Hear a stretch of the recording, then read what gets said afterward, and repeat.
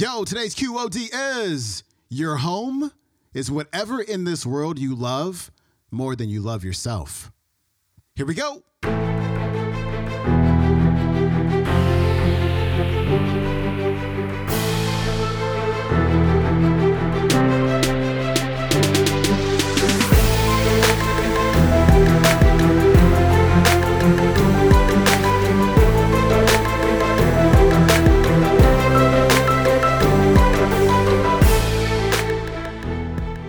Welcome back to the Quote of the Day Show. I'm your host, Sean Croxton of SeanCroxton.com. It's Throwback Thursday, and we are turning back that clock all the way to episode number 150 and our featured speaker, Elizabeth Gilbert. About 4 years ago, I started a new podcast. I had done underground wellness for 7 years. I took a year off, started a new podcast. Oh, gosh, what was that? 2016, maybe 20. I can't remember. But anyway. It was called the Sean Croxton Sessions. And my first guest was Bob Proctor. And I'd always wanted to interview Bob. He's a legend, right? That's like interviewing Napoleon Hill, right? And so again, first episode of me ever recording this new podcast. And I tell you, if it was a baseball game, it was like first at bat, bottom of the ninth, 2 outs, 2 strikes, 3 balls, pitch comes, boom, grand slam to win the game. It was one of the best interviews I've ever given. Bob, who had been in this game for 55 years, he says, man, this is the best. Like he says, Sean, you're the best I've ever seen, which was amazing. I'm like, man, that's crazy. Bob Proctor's been interviewed by all these people. I'm the best he's ever seen. I got to go back to interviewing one day. But it was cool. But at the same time, I'm thinking, it's episode number 1. Like, how am I going to follow this up? Like, it was stressful. I'm like, oh my God, like, how am I going to follow this up? And so, of course, like, to me, the next interview I gave or I did was this huge disappointment to me. Because I was like, it's not as good as the Bob Proctor interview. And everybody loved the Bob Proctor interview. And I felt like it was just this huge letdown with the follow-up. And that is just like the reality of being a creator. That we can get thrown off completely by success. We can get thrown off by failure. But the idea is just to go out there and keep on creating because you love it. And I don't want to steal too much of Elizabeth Gilbert's thunder, but, you know, can you imagine what it's like to write Eat, Pray, Love, and then your fans are going, okay, when's the next book? And you're like, you know? And so she talks about in this clip how she was able to overcome the challenge of the follow-up. And you can use this in your life too. Here's Elizabeth.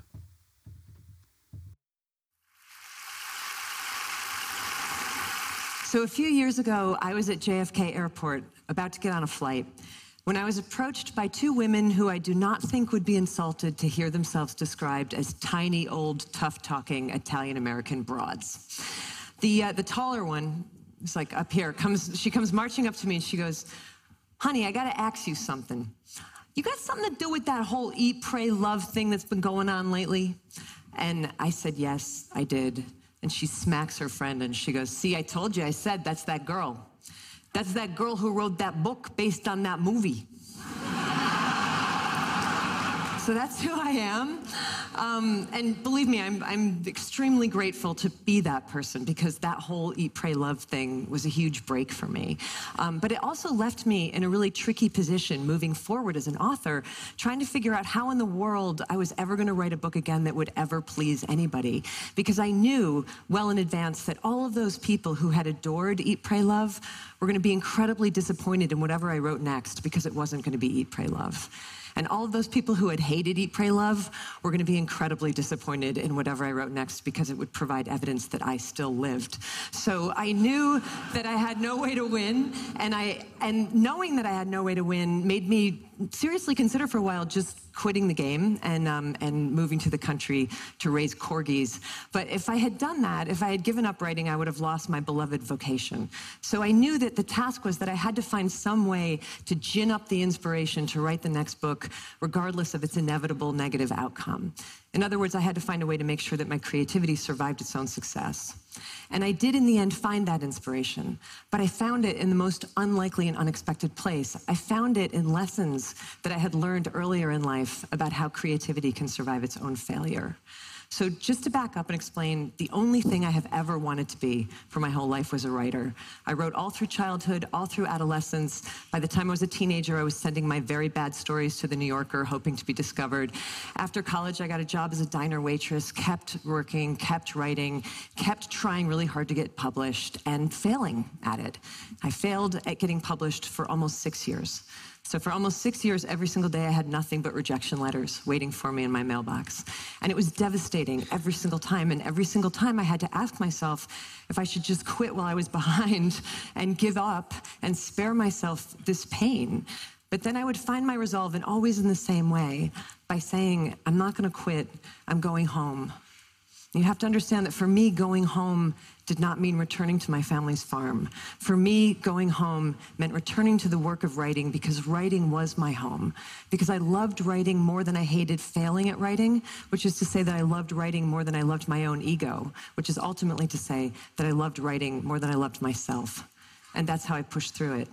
But the weird thing is that 20 years later, during the crazy ride of Eat, Pray, Love, I found myself identifying all over again with that unpublished young diner waitress who I used to be, thinking about her constantly and feeling like I was her again, which made no rational sense whatsoever, because our lives could not have been more different. She had failed constantly. I had succeeded beyond my wildest expectation. We had nothing in common. Why did I suddenly feel like I was her all over again? And it was only when I was trying to unthread that I finally began to comprehend the strange and unlikely psychological connection in our lives between the way we experience great failure and the way we experience great success. So think of it like this. For most of your life, you live out your existence here in the middle of the chain of human experience where everything is normal and reassuring and regular. But failure catapults you abruptly way out over here into the blinding darkness of disappointment. Success catapults you just as abruptly, but just as far, way out over here into the equally blinding glare of fame and recognition and praise. One of these fates is objectively seen by the world as bad, and the other one is objectively seen by the world as good. But your subconscious is completely incapable of discerning the difference between bad and good. The only thing that it is capable of feeling is the absolute value of this emotional equation, the exact distance that you have been flung from yourself. And there's a real equal danger in both cases of getting lost out there in the hinterlands of the psyche. But in both cases, it turns out that there is also the same remedy for self-restoration, and that is that you have got to find your way back home again as swiftly and smoothly as you can. And if you're wondering what your home is, here's a hint. Your home is whatever in this world you love more than you love yourself. So that might be creativity, it might be family, might be invention, adventure, faith, service, might be raising corgis. I don't know. Your home is that thing to which you can dedicate your energies with such singular devotion that the ultimate results become inconsequential. For me, that home has always been writing. So after the weird, disorienting success that I went through with Eat, Pray, Love, I realized that all I had to do was exactly the same thing that I used to have to do all the time when I was an equally disoriented failure. I had to get my ass back to work. And that's what I did. And that's how in 2010 I was able to publish the dreaded follow-up to Eat, Pray, Love. And you know what happened with that book? It bombed.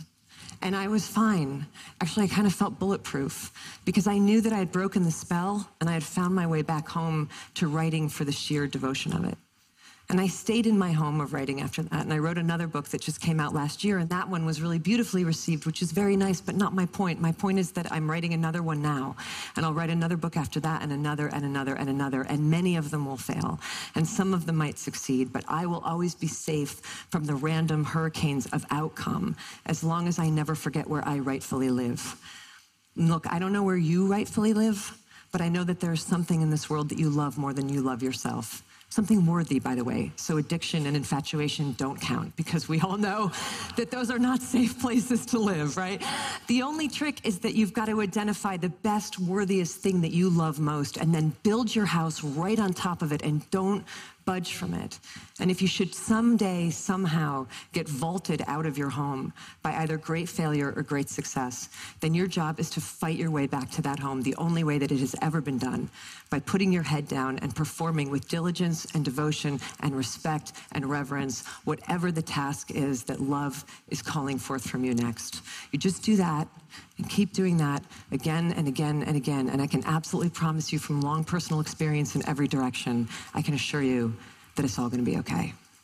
Thank you.